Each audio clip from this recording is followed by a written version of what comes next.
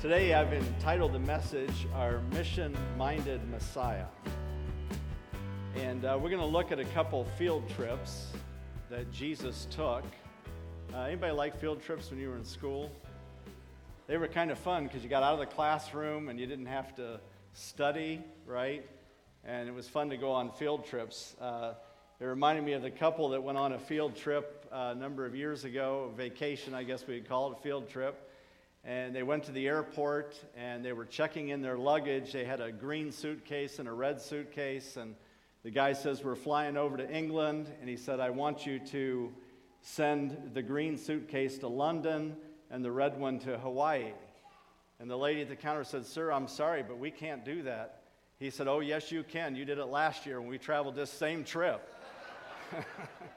So sometimes when you travel, you never know what's going to happen.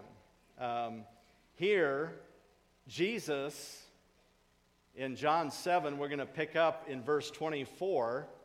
But we looked last week at the whole idea of tradition versus truth. Are we living by truth, or are we just merely practicing tradition? So Jesus had just finished giving a scathing rebuke to the Pharisees. Pressure had been mounting as he's now spent a year plus in Galilee doing ministry. So he decides to venture outside of Galilee into Gentile territory. And he does that because for two reasons, I think. One is he wants to get some rest and escape from all the pressure of the Pharisees. Not that he couldn't handle it, but to get away to rest. But also, he wanted to get the disciples away so he could train them and equip them and concentrate on them instead of constantly having to battle with the Pharisees. And so, because at this point, Jesus only has about a year left before he goes to the cross. So he knows his time is limited. He also knows that his time is in the Father's hands and he's not going to allow them to execute him early. So he takes this field trip, as it were, out of town to do this. Now, this is significant because Jesus is now expanding his ministry to the Gentiles. He was called to bring the gospel to the Jews, and now he is going for the first time that we know of outside the region into Gentile territory. We need to remember, too, that the Gospel of Mark was written mainly for a Gentile audience. We will learn through these field trips that Jesus takes that the gospel is not limited to the Jews, but it is for the whole world. Now, the first century Jews struggled with this idea, as the early church did not believe that Gentiles, you say, who are Gentiles? We understand Jews. Gentiles are anyone that's a non-Jew. You are a Gentile if you're not a Jew. You are a Gentile. So that's just the way it is. And so the first century Jews, though, in Jesus' day, struggled with the idea that the Gentiles could even be saved at all, especially without converting to Judaism. So Israel looked at people who were not Jews, and here's how they viewed them. Here's how they viewed us, as unclean and outcasts, with no opportunity to know God. However, Isaiah prophesied that there would be a light that would come to the Gentiles. That light was supposed to come through Israel, but Israel failed in their mission. Jesus will not fail in his mission. He brings the gospel to the Gentiles. And we're going to look at a verse later in Isaiah that shows that very idea of prophecy. But I want to fast forward ahead just for a moment to go into the book of Acts for a moment and look at what happened after Jesus ascends into heaven. Of course, before he ascends, what's the message that he gives? What is the last message he gives to the disciples? Go into all the world and preach the gospel to every creature, that other people of all nations might come to know Jesus Christ to be the Savior. That was his message. Go into all the world and preach the gospel. That was given to the disciples. It's also given to us. It is the commission of the world. Notice he doesn't say, go to church and become a disciple. Yeah, we are to do that, but we are to go out into the world. The church is to go into the world to preach the gospel so that the church can expand. There's no other expansion plan from God to the church other than the Great Commission. There isn't another expansion plan. That's it. That is the plan. And he chooses to use you and I to do that.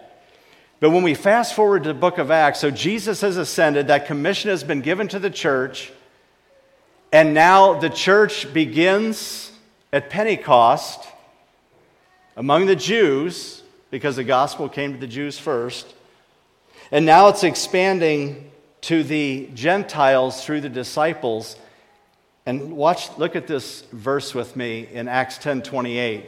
He said to them, you yourselves, this is Peter talking, you yourselves know how unlawful it is for a Jew to associate with or even visit anyone of another nation, but God has shown me that I should not call any person common or unclean. Here, Cornelius was a centurion. At the beginning of the chapter, Cornelius has a vision that he is to send for someone in Joppa to come and share with him a message. So he sends his servants to Joppa to find Simon, who is in Joppa, a coastal city, to come and bring the message to him. While the servants are on their way to bring that message, guess what happens? Peter's up on the rooftop and he has this vision that God gives him, and it's a big sheet that comes down, and he sees this sheet and it has all kind of animals, wild animals, reptiles, birds, and he sees that and he tells Peter to get up, kill, and eat. And Peter says, oh no, Lord. He said, I can't eat that. That's unclean food. And you know what God tells him? Don't call common or unclean what I call clean. Well, Peter didn't understand. What in the world does that mean? These servants come, say you're supposed to go with me. Peter's trying to figure it out. And while he goes with them, it's revealed to him when he gets to Cornelius' house that Cornelius is a Gentile. And Peter is there with a room full of people to share the gospel with the Gentiles. The very thing that Jesus modeled for the disciples, Peter is now carrying out. There can be no greater joy for Jesus or for a pastor than to share with people and encourage them to go out and to see them go out and share the gospel. And that's what happened. And so look what happens then a little bit later. It should have had verse 34. There it is. So Peter opens his mouth in the house with Cornelius and all these, and he says, truly I understand that God shows no partiality, but in every nation, anyone who fears him and does what is right is acceptable to him. Fears him, comes to faith in Jesus Christ.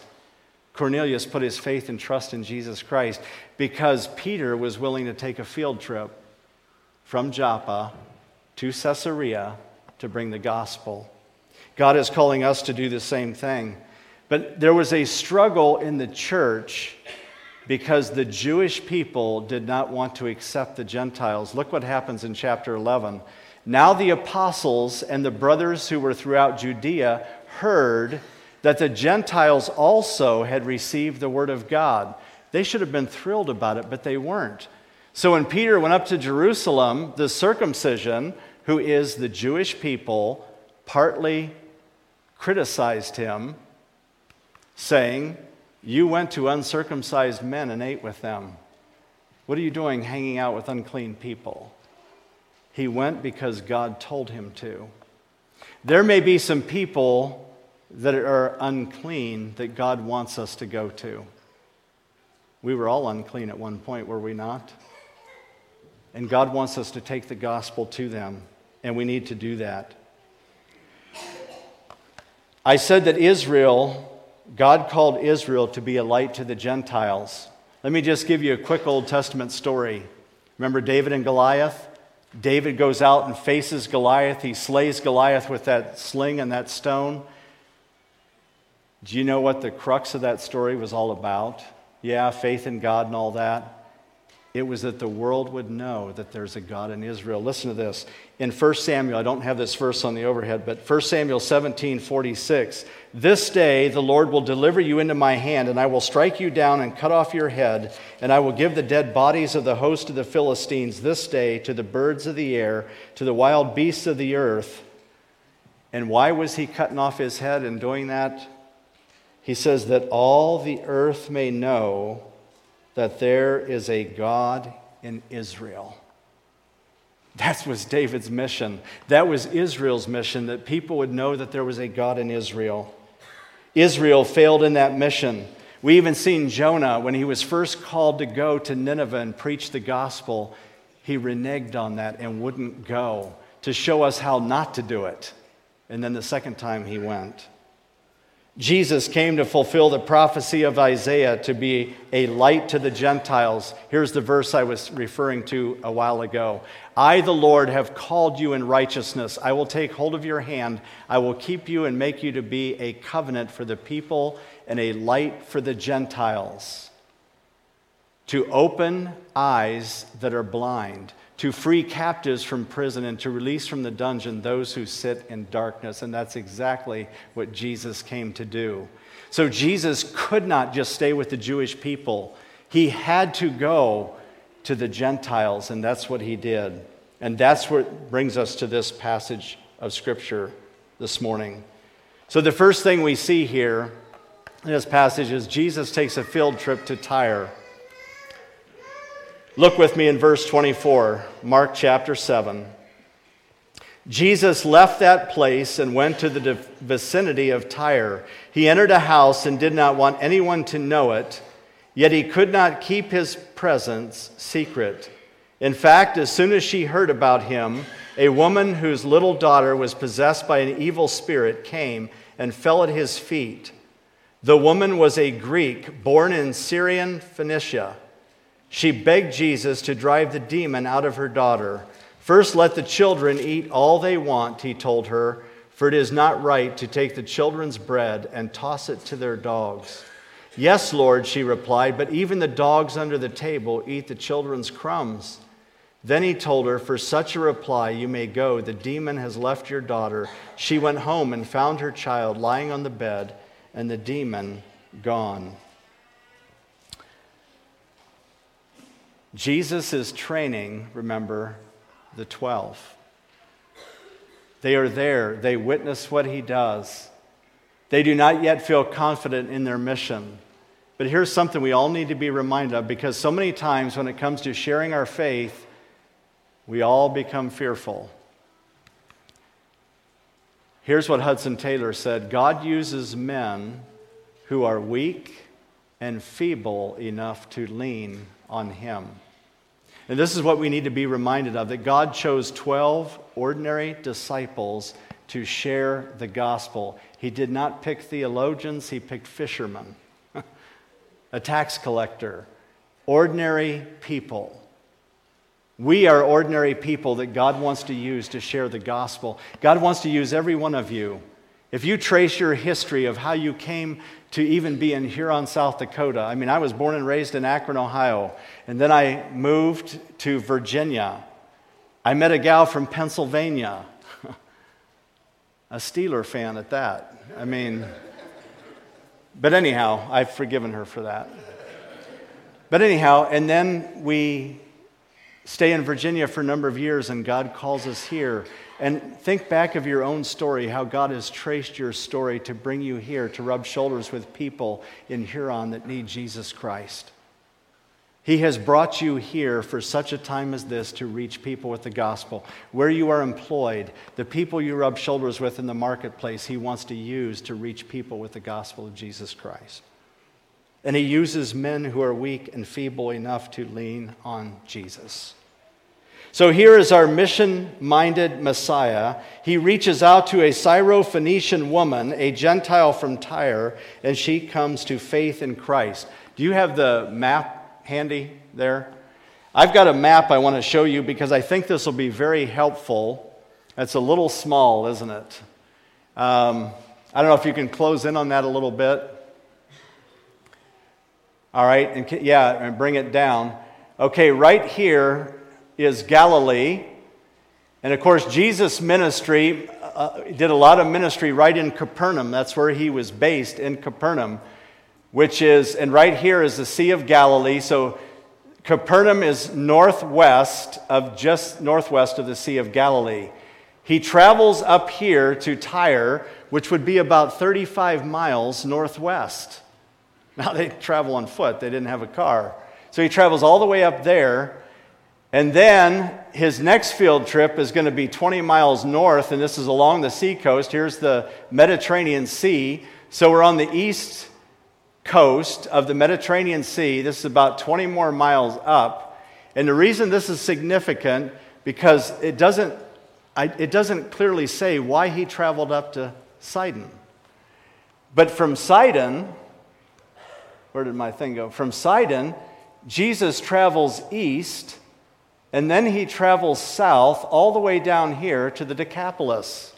The Decapolis is 10 cities. Deca for 10, polis for cities. It is 10 cities. Now, people might not totally agree on what all those cities are, but nevertheless, it is a Gentile region as well. And you might recall when we studied in the Gospel of Mark in chapter 5, Jesus healed a demoniac. That demoniac was from the Decapolis region. So it was not a pleasant place to be. But Jesus travels all the way down here to minister in the next story and the story after that, which would have been quite a journey. I don't even know how many miles that would be for sure, but that would take days to do that. So I wanted you to see that. So he's traveled out of that region up to Tyre and then up to Sidon. This is a Phoenician, and here you see Syrophoenician. So this whole area here is Syrophoenicia. Today, this would be modern day Lebanon. And Mario, I don't know where he's at. Mario was born in Lebanon. He's Lebanese. So that would be his home area. So Jesus ventures up there, and he goes to this Gentile region because he has been rejected by his own people. This is also the same area that Elijah traveled to 900 years earlier when he faced a drought. And he met the widow of Zarephath. You can go back to the PowerPoint now. Thank you. Where he said, "Arise, go to Zarephath, which belongs to Sidon, and dwell there. Behold, I have commanded a widow there to feed you." And that would have been a Gentile widow that God used to feed Elijah. So God was at work for many, many years in this place of the world. You also remember Jezebel. Jezebel, who married wicked King Ahab, was the daughter of Ethbal, who was the king of the Sidonians as well. So this woman comes to Jesus. She hears about Jesus. She's probably heard about him, even though he's 35 miles from Capernaum. Word had spread. She comes in. She hears about him. In verse 25, in fact, as soon as she heard about him, a woman whose little daughter was possessed by an evil spirit came and fell at his feet. The woman was a Greek, born in Syrian Phoenicia. She begged Jesus to drive the demon out of her daughter. First of all, we need to recognize that there were several strikes against this woman to even approach Jesus. The first strike is this: she was a woman. In Jewish culture, women were considered inferior to men. They were considered second-class citizens. Now, it shouldn't have been, but that's the way it was in Jewish culture. So for her, as a woman, to approach a Jewish rabbi was really rather outstanding. Secondly, she was a Gentile. The Jews and the Gentiles don't mix. They're considered outcasts and unclean. This outcast, unclean woman approaches Jesus, a Jewish rabbi. In fact, in Matthew 15:22, it tells us she was a Canaanite woman. Well, Canaanites were ancient enemies of Israel. We won't take the time to read, but if you jot down Exodus 23:23, the Canaanites were some of the people that God was to destroy. Why? Because they worshiped pagan idols. And unfortunately, later on, the Israelites began to worship some of those very idols as well. So, thirdly, where she lived, in Tyre, it would have been full of pagan idolatry. She was probably guilty of idolatry herself. And also, fourthly, Tyre and Sidon were known for their worship of the fertility goddess named Ashtaroth in the Old Testament. According to Judges 10:6, even the Israelites worshiped the gods of Sidon and many other gods. So no respected Jewish rabbi would have given this woman the time of day. You understand? Wouldn't have given her the time of day. But what does Jesus do? He crosses ethnic boundaries. He crosses cultural boundaries. He crosses religious boundaries because he hears the cry of this woman's heart. He hears her urgent request wanting Jesus to come and drive out this demon.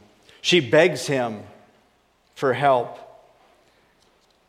Something we should probably consider in this woman's background, being that she's a woman, a Gentile, a pagan worshiper of idols, is unworthiness. Unworthiness will keep people away from Jesus. It will keep people away from church and the gospel, because when people feel like an outcast, when they feel unclean, why would I go to church? Why would I want to be near God? I'm unworthy. And you know what Satan uses in people's lives? That. Guilt, shame. But the truth of the matter is, every one of us were born unclean, an outcast, were we not?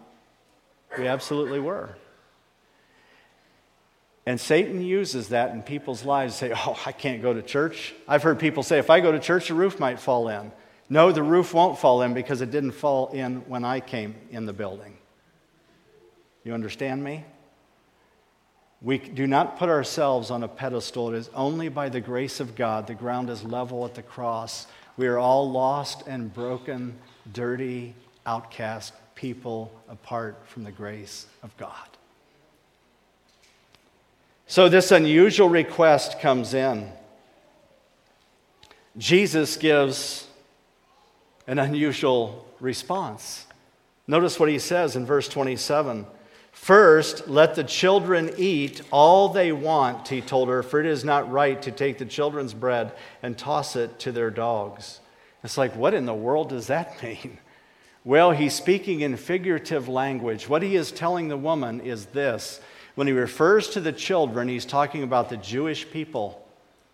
The Jewish people, the gospel came to the Jew first. He's saying, let the Jewish people eat first. The gospel came to the Jews first. They are the first priority.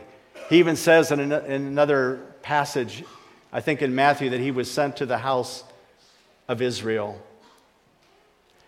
But then he says, for it is not right to take the children's bread, the bread that belongs to the Jews, the gospel, and toss it to their dogs.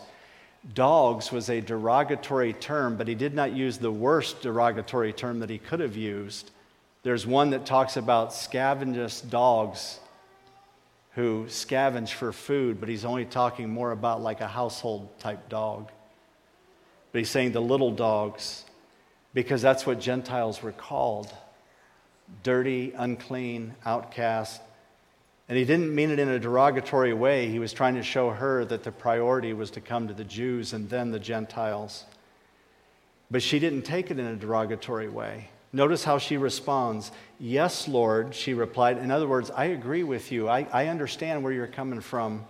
I understand that the gospel comes to the Jews first. But even the dogs, the Gentiles, under the table eat the children's crumbs. She said, if we just have a little bit of truth, we too can participate. If we have a little bit of truth. She wasn't asking for a lot. And she was wanting her daughter healed. No one is worthy of God's grace and forgiveness. God gives it to us freely. Her daughter has this demon. Demons are fallen angels with supernatural power. Obviously, this woman's pagan idols would not deliver the demon from her daughter. So now she runs to Jesus. Where are people in the world running to find answers to their problems? Maybe it's not demon possession, but maybe it's a drug addiction or an alcohol addiction or some other hang-up or hurt that you have. Where do you go to find relief and healing and deliverance? It can only be found in Jesus Christ. He showed the futility of idols to deliver, and that God could deliver, and she comes to Jesus. So here's a question. Do you and I hear the urgent requests from the world? The world is asking. They don't know how to ask. But when you see someone addicted to drugs, what they're really asking for is, how can I find peace in my life? They turn to the bottle. How can I find peace? How can I find contentment? How can I live with myself? How can I face tomorrow without this drug, without this alcohol? Because they really don't want that. They want peace. They want contentment. They want hope. It's found in Jesus Christ. You and I have that. We have to share that message with the world. There's nobody else that's going to share it. It's called to the church. It's given to us. Jesus took it to her. Interestingly enough, if you go back and read this very account in the Gospel of Matthew, the disciples wanted to dismiss this woman and deny her request from even being heard because she was cutting in on their training. Hey, she's cutting in on our time with you, our training. Get her out of here. She's distracting us from our mission. No, Jesus said, she is our mission. She is the reason I came, and she is the reason I will die on the cross. And so are you. The Jews were supposed to take the gospel to the world. Here's a quote by Oswald J. Smith. Any church that is not seriously involved in helping fulfill the Great Commission has forfeited its biblical right to exist. What are we in existence for? To share the gospel of Jesus Christ. And if we're not doing that, we really cease to be the church that God has called us to be. And it's why many church doors end up closing, because there's no outreach. What is God calling Bethesda Church to do? Jesus then takes a field trip to Sidon and the Decapolis. Look in verse 31. Well, actually, I should back up and finish in 29. So he tells the woman, for such a reply, you may go. The demon has left your daughter, because she responded in faith and reverence and humility. She went home and found her child lying on the bed and the demon gone. And Jesus wasn't even in the presence of that little girl, showing his power that distance doesn't matter. He can touch people from a distance. And then he goes on and he takes the field trip to Sidon in the Decapolis. He leaves the vicinity of Tyre and went through Sidon, down to the Sea of Galilee. Now he's on the eastern shore. of the Sea of Galilee, southeastern shore, and into the region of the Decapolis. It's Gentile territory still.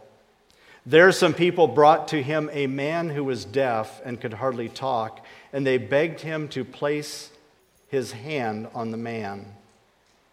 And he took him aside, away from the crowd. Jesus put his fingers into the man's ears. Then he spit and touched the man's tongue. He looked up to heaven and said with a deep sigh to him, Ephphatha, which means be opened.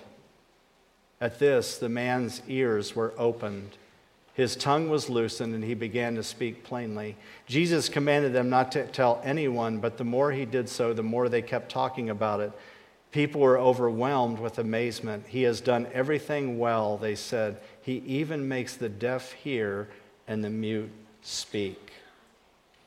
Now, the Decapolis is not a nice neighborhood. If you were a Jew, you probably wouldn't be living in the Decapolis. And you probably wouldn't go there on vacation. That's where the demoniac in Mark 5 was healed. It was a pagan place. Much idolatry in this place. But notice it tells us in this passage, in verse 32, that some brought to him a man who was deaf. It seemed as though they're getting the message that Jesus can do something, and they're bringing people to Jesus. When you and I truly believe that Jesus can change people's lives, it makes it easier to bring them to Christ and invite them to come. Here we see the urgent request. They come and they beg him to place his hand on the man. The compassion of Jesus has spread to some of the people. Their faith in Jesus' ability to heal and deliver was evident. And then we see the unusual response. Jesus takes him aside and he sticks his fingers in his ears. Why? Because, he can't hear Jesus talking. So Jesus does this so that he knows, I know what your problem is, and I'm going to fix it. And then he takes that saliva, and I don't really fully understand the whole part about the saliva, but I do know in their day, they believed it had a curative power in the saliva. But for Jesus, he didn't really need to do that, but he was showing the man probably that I'm going to heal your tongue and your speech as well. That I can do that. And he was willing to do that and touch the man. And can you imagine when the man could speak words? I mean, I don't know if he could speak before, but he could speak. Usually you have to learn words, and he could speak instantly. God healed him. But I think there's a lesson here that goes beyond the physical. Jesus is trying to communicate to the disciples, do you hear what I'm trying to tell you? Do you hear me? Because back when he fed the 5,000, he says, do you still not hear? Do you still not understand what I'm trying to do? Because if you do not hear what I'm trying to tell you as disciples, you'll never be able to communicate it to the world. You will be like a mute. If we hear God's word, and we truly hear it, we will be able to communicate it to other people. Do we have enough confidence in the gospel that I know the gospel well enough, that I've heard it well enough, that I can communicate it, and I'm not a mute when it comes to sharing the gospel? John Keith Faulkner said, I have but one candle of life to burn, and I would rather burn it out in a land filled with darkness than in a land flooded with light. Let that sink in. We have one candle of life to burn. We should rather let it burn out in a land filled with darkness than in a land flooded with light. So here's the question I close with. What field trip are you taking to share Christ with someone? With someone. Let's bow for a word of prayer.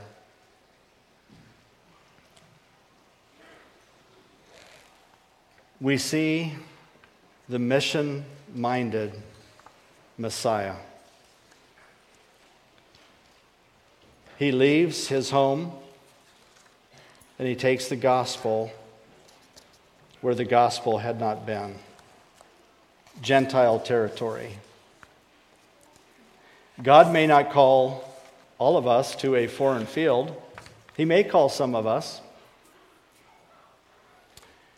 But there are people right in our community that we rub shoulders with who are yet in darkness, unclean, outcasts, just like we were.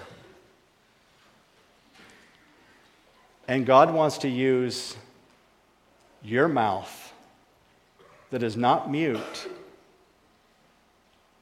to share with them so they can hear, like the deaf man heard when Jesus opened his ears. You see, it's not you and I's responsibility to open the ears of those who are deaf to the gospel. That's God's job. Our job is to be the mouthpiece, the vehicle through which they hear the message of the gospel. I don't have a statistic in front of me, but they say the statistic is so low of people that will actually share the gospel with someone in church.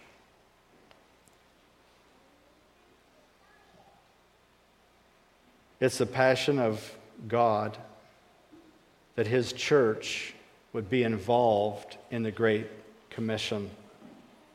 I want to challenge you to pray about an individual, a family, somebody that you know, that you have contact with who doesn't know Jesus, but they need to. We have that message. Perhaps they're bound up with some kind of habit, addiction, struggle, hurt. They really want to be free. I don't think people really want to be controlled by other things. They're looking for ways to cope with life because they don't know Jesus. Maybe you're here this morning and you don't know Jesus yourself and you're trying to cope with life and you're doing the best you know how, but your best is not getting it done. You can bring your unclean, dirty life to Christ. Come dirty, he will clean you up. You come as you are in your brokenness, and God will heal you and deliver you. I don't know what your struggle is, but God can change your life. He does it from the inside out. You come as you are. Humility, like the woman came in humility. No pretense. Here's my problem. I've got a daughter. She was desperate.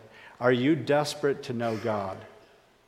Are you desperate enough to say, I'll humble myself and say, I need Jesus in my life? Because he won't force his way in. But he wants to know you personally. You can ask him into your life right in your seat this morning, right where you sit. God, I'm a sinner. I know I've violated your law, but I believe that Jesus died on the cross for my sin and shed his blood that I could be forgiven of my sin and I could become a clean person in Jesus. Would you give your life to Christ? And then would you share that with me or someone before you leave, that today I gave my life to Jesus? We want to help you grow in your faith in the Lord. And then as you pray about someone that God would lay on your heart to share with, you say, well, I don't know much. You don't need to know much. Just share your story. You have a story. And say, I don't have all the answers, but I know who does. Let's pray. Heavenly Father, we thank you for the power of your word. God, we thank you for the example in Jesus who was willing to go to a dark place to share the gospel. That his heart was burdened for the lost, the Gentiles even. And he wanted them to come to a saving knowledge of the truth. And so he went. He was an example to the disciples to show them that it's the power of God. That all we have to do is you use weak men and women to declare your message. Because the power of the message does not reside in us, it resides in the message itself. It is a living, active Word of God that changes people. And all we have to do is be a vehicle through which it is shared. We hope you've enjoyed today's message. If you would like to know more about Bethesda Church, you can check us out on the web by going to our website, which is BethesdaMB.org. That's Bethesda, M as in Mary, B as in boy.org. Or check us out on Facebook by searching for Bethesda Church of Huron. Have a blessed day.